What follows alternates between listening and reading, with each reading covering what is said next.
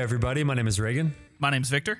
And welcome to Sanctified-ish, conversations with pastors who have not figured it out. So, I don't know how many people hang out to the end of the podcast, like the very end, not like even after we say goodbye, because we just keep going. We keep bantering. Yeah. And sometimes the music is too loud. You can't really hear us. But last week, you were very proud of me.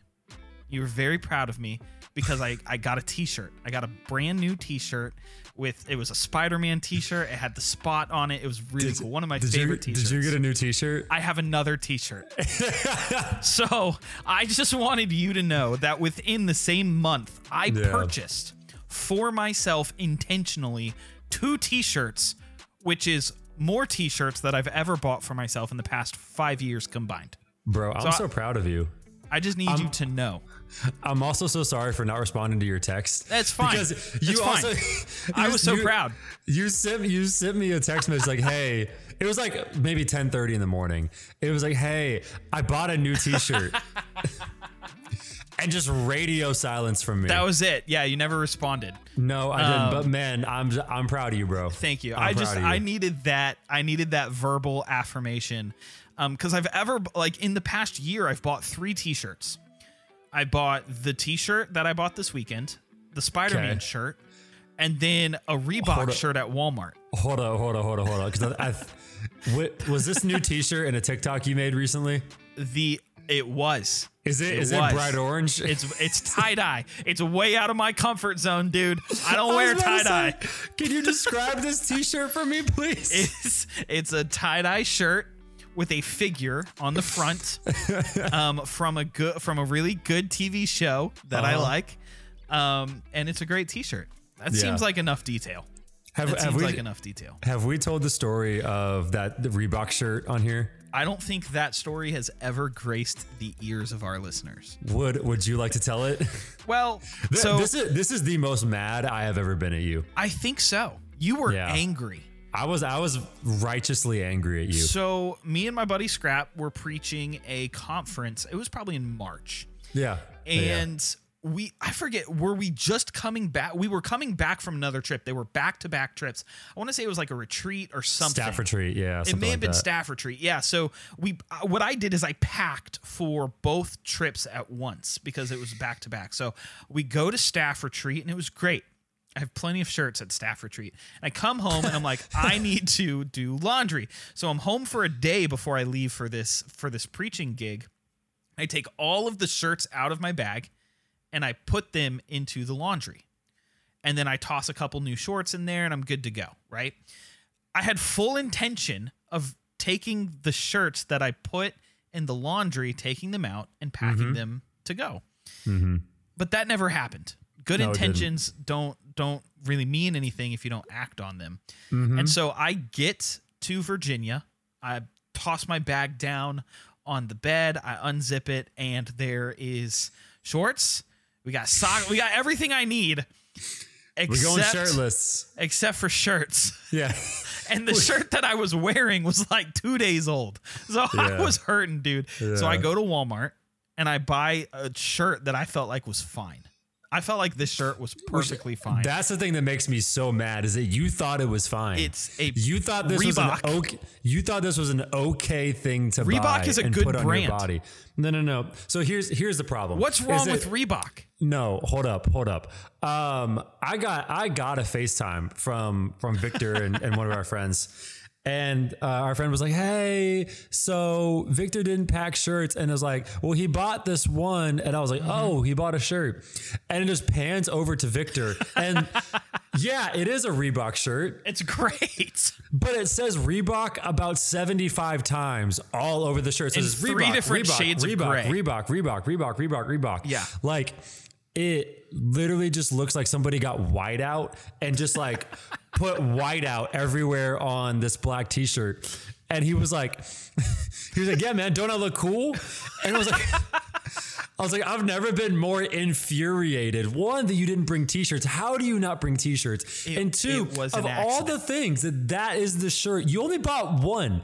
You bought one shirt. And I was going to wear it for the rest of the trip. And you did. And I'm like, how? I found some old t-shirts in the back of my car. that were clean. I just took them. So I wore those. That is 10 times worse. The reason that I forgot shirts is so this just shows how incapable I am of like basic things. It's like my wife loves to organize, pack. It's like one of her spiritual gifts. It's great. But that means she's been packing for me for like every trip since we've been married. It's cute. And this trip, she did not pack for me. And of course, the one trip that I'm responsible for packing myself, I don't bring a single shirt, but I'm proud to say that I did pack myself for a trip this past weekend, and I packed everything I needed, shirts included. Look at sanctification. The Lord, hey, you know what they say about sanctification? 3 steps forward, 2 steps back, but that's 1 step closer to the person who I was apart from Christ. And that's what's happening. Dang it, I was close. That's 1 step closer to the person who I was apart from Christ. Oh, no. That's tough. It's, man. That's the opposite of sanctification. It's reverse sanctification. It's a long. It's 1 step closer to Jesus. One step closer to Jesus. I still have that Reebok shirt. Burn it. And I'm actually preaching at your campus here in a couple weeks, and I think I may wear it. You're out of town. You can't control what I do. I'm not there. Yeah. So I'm going to send you a selfie. I'm going to send you the whole sermon of me preaching in this Reebok shirt, and everyone's going to love it. I would hate nothing more. Speaking of you preaching, man, today we're talking about calling into ministry and calling into specifically like vocational ministry. Like every single one of us is called to ministry. That's the Great Commission. Go make disciples, teach, baptize, all these different things. When we say ministry, we're talking like vocational pastoral ministry, church work. Yeah. And so, we believe that there's like specific callings that when you look through scripture, whether it is through Moses or through Jeremiah or through any of the prophets, where like the Lord literally picks people up, Paul even, where it's like, I have you for a specific task, for a specific time, and there's always some sort of training that goes involved for that. And so, man, we're just going to talk a little bit about like what our own callings to ministry look like, because I think even as student pastors, like I feel like I have this conversation once a week with students that are wrestling with, do I really want to go into ministry? What does this look like? I don't even know where to start, or how do I know if I'm called? And so we're just going to be unpacking all of those fun things today, man. So I think it'll be a good episode. Yeah. I remember when I was probably in 10th grade, I was starting to ask myself this question, am I called into ministry? And it's really funny. I remember, so me and my grandma, I'd go over to my grandma's house all the time as a kid. And we would like, I was probably 4 or 5 years old, and I'd say, Grandma, let's go talk. And she was like, okay, let's go talk. And so what we would do is she would pop open the trunk of her minivan, and we would sit in the back of her minivan, and we would just talk, and I would ask her questions about the Bible. And I don't remember much of this, but she tells me that I asked some pretty intense questions. I believe that. I remember her for probably 15 years of my life. Whenever we would go talk in the back of her minivan, she would look at me and she would tell me, Victor, you're going to be a preacher. You're going to be a preacher. You're going to be a pastor. I see it. I know it. The Lord's going to do something really cool in you. And she began affirming that in me from like literally when I was 4 or 5 years old. It was crazy. And I remember sitting in the back of her car. I was like, no way. You're crazy. I don't want to go work in a church. I remember I was probably like 10 or 11, and my dream was to be a video game developer. That's what I wanted to do. I wanted to make video games. You look at me and it's like, yeah, that makes sense. He wants to make video games. Fair enough. Right? And it's like, that's what I wanted to do for so much of my life. But from a very young age, my grandma began affirming this in me. And then by the time I hit 10th or 11th grade, I started asking this question, and I was like, dang it, she may have been right, because I'm starting to see my passions change a little bit. And over the course of my high school career, the Lord just began to reveal to me through the affirmation of others, like my grandma from a long time ago, my desires, from opportunities to preach and teach and operate in the gifts that he had given me. It's like, there's actually beginning to be a lot of things that are beginning to show me that, hey, maybe maybe I am called into ministry.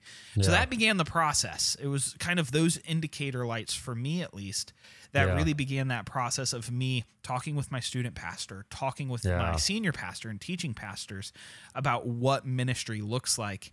And man, it was really cool because at the time my church had a plan that over the next 10 years, they wanted to send 100 people into full-time ministry.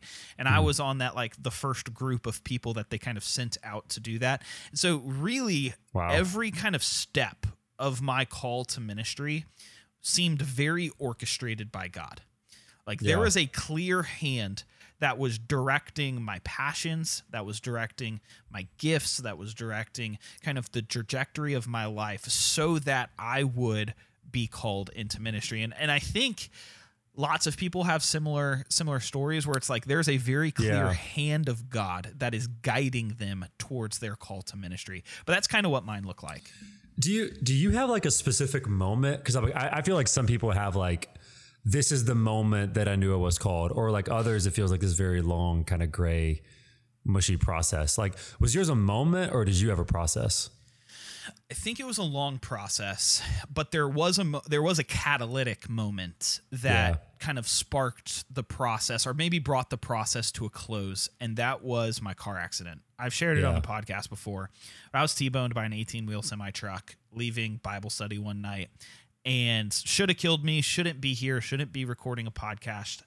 And yeah, it's just like that moment began a wrestling match between me and God. Like a lot of bitterness, a lot of hurt, a lot of pain. Why would you almost try and kill someone that's going to Bible study and like doing the right things, involved in church? Why almost take my life, but let the drunk driver get home? And there was like lots of problem of evil questions that I was wrestling with. And just through conversations with my mentors, with my community, with my people, they were able to kind of hold me grounded during these questions. They didn't discourage me not to ask hard questions. They held me grounded, like in truth, while I asked those questions. Yeah. And at the end of that process was the realization for me that each day is valuable. Each day is a gift. So how do I leverage it? Yeah. And already having experienced, right, like my grandma affirm it from a very young age, already seeing a little bit of a desire and a little bit of a passion for it, already seeing some fruit and some opportunities to practice my giftings. It was almost like, okay, well, if these things are true and I'm supposed to take advantage of every single day that I'm given, the only correct response for me is to go into full-time ministry. So, well, bro, it's actually kind of fascinating that you say that, because I'm like, I feel like everybody who goes into ministry kind of has a similar conclusion of like, basically the answer is like, I won't say no. Like if all of these things are true and you open this door, my answer won't be no. Right. And so I really don't trust people that come out of the womb being like, yes, ministry's it. I'm like, no. Let's go. No, it's not. The best pastors are the most reluctant ones. Yes. But my story has a very similar conclusion, but a very different way of actually getting there. Like, I'm a pastor's kid, which means being in ministry was the last thing that I ever wanted to do. I wanted to be in the NBA, so clearly that worked out well for me. There are a lot of NBA players that graduate from Wheaton. I do know that. There's lots of them. We have a G League player. We got a G League player, man. A couple overseas guys. That's you never know. You never know.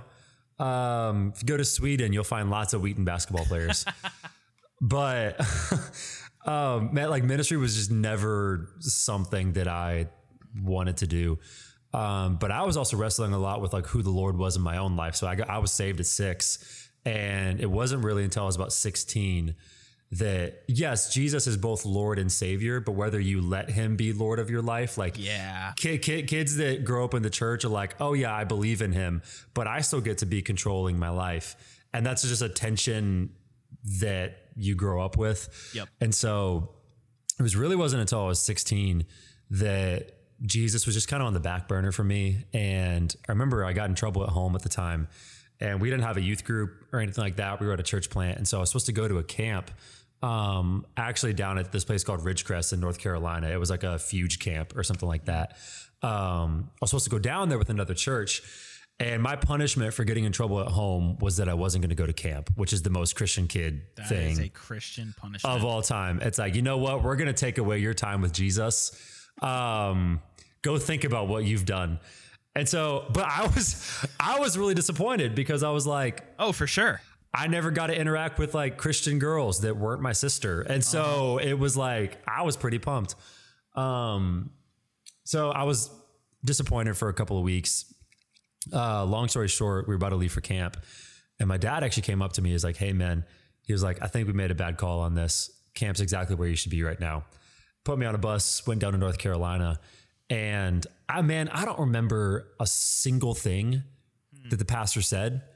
I don't remember a text that we preached. I didn't have this like altar call moment, but I remember like we were in some breakout in one of the nights. Again, not even a leader. This is more just like me and the Lord and me processing like logically, where I was like, okay, I know he's my savior. If I really take the lordship of Jesus seriously, that doesn't just mean my actions, but it means my life. Yeah.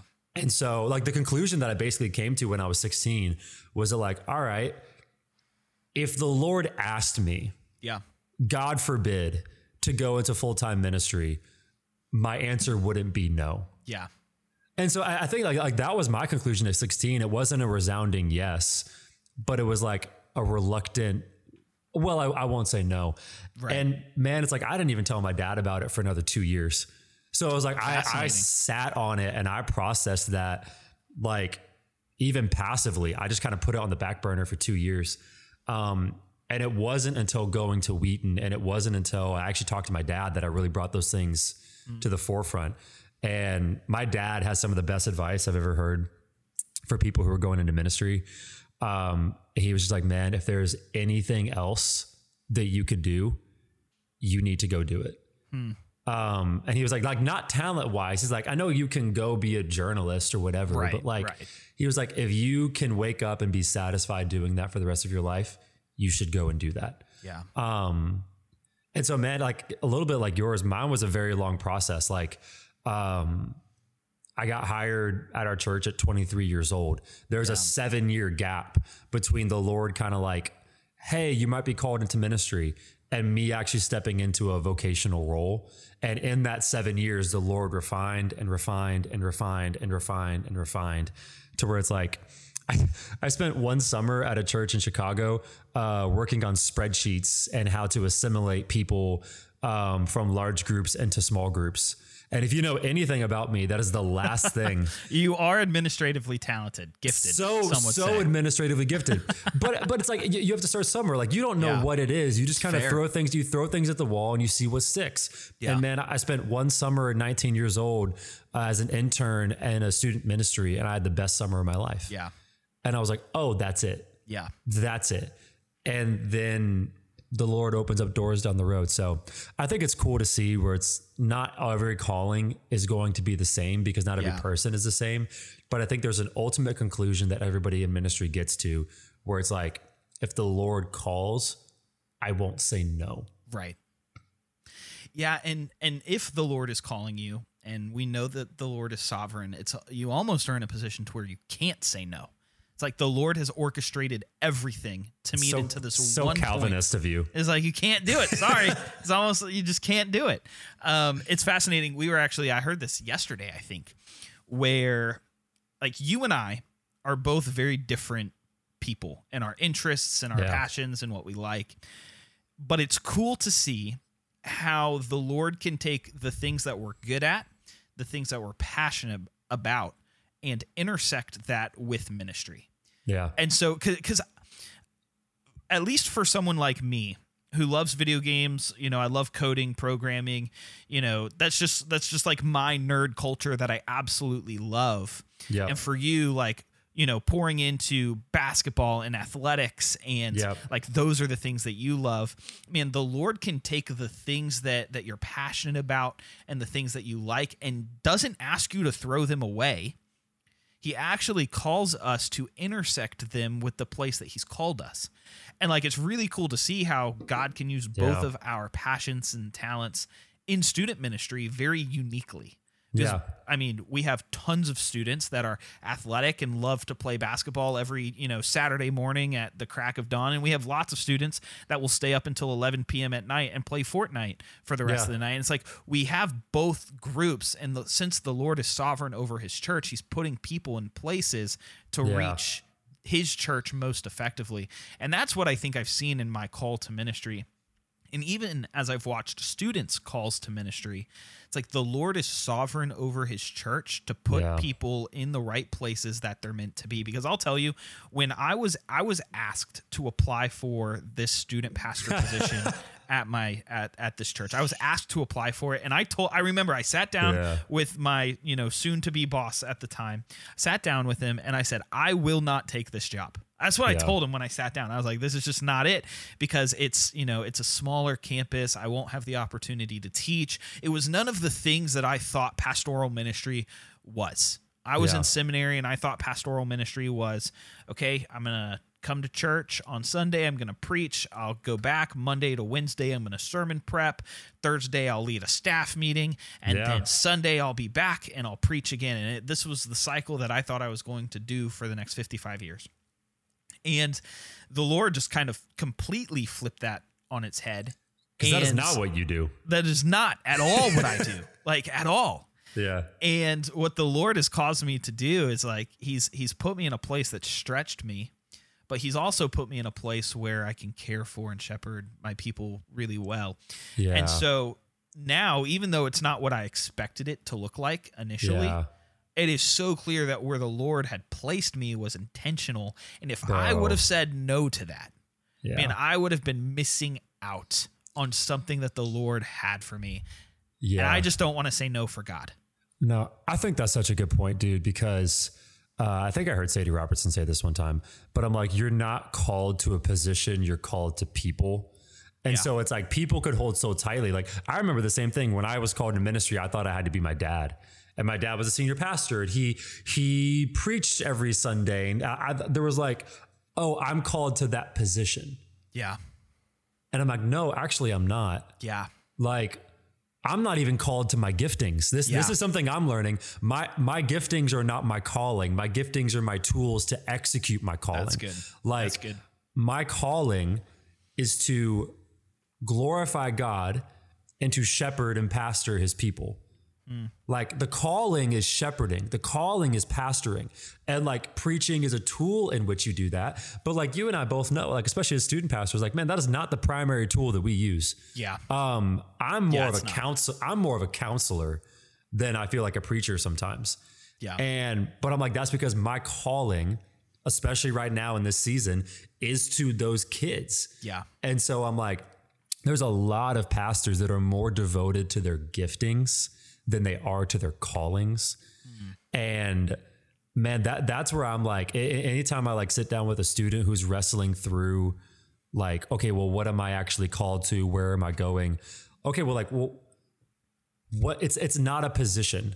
Like if I could get students out of the idea of like, well, this is worship leader or senior pastor or whatever. Like if we can get out of the realm of that and be like, are you called to people? Are you called to his church? Like, are you called to, shepherding ministries, yada, yada, yada. Like that may be a more holistic way of doing that than just being like, oh, like I want this position and job. I think a good way to kind of cornerstone this episode here is there are probably people listening that are in a similar boat that you and I were in when we were in high school. Right. And we're considering it, but don't really know, like, what does it look like if the Lord calls you? Do you have to be in a car accident? Do you have to, not be allowed to go to a summer camp? Like, what is the thing that the Lord does in order to, prove to you that you are called into ministry? And you kind of laid out 4 things that Spurgeon notes in his kind of outlining of what it looks like to be called to ministry. And these things are all biblical. These are all things that the Bible kind of gives us as ways that the Lord calls his people into ministry. And so super quickly, could you just give us what those 4 things are? Because I think it helps gives us a framework of what that calling looks like, because everyone's calling narratively will look different, but these things should be the same. Right. So this is Spurgeon. So it's basically Jesus. It's Jesus and then Spurgeon. Paul comes further down. Yeah. Spurgeon's right under Jesus. Well, Spurgeon is the reformed version of Paul. But so basically, like Spurgeon talks about, like the number one thing you kind of look for is like, he calls it an all absorbing desire for a work. I'll even just quote Jeremiah of like, there's a fire shut up in my bones and I can't help but contain it. So like that in essence is like what my dad was asking me is like, if you can do anything else, man, go and do it. But like, if it is just kind of pouring out for you, not the work itself, you want to be dangerous that you're not desiring ministry work and glorification and like the desire of a stage, but the desire for God's people, the desire for his word, the desire to tell others about him like that is the thing that should consume you. So if you have that like all consuming desire for the work, that's a really good sign.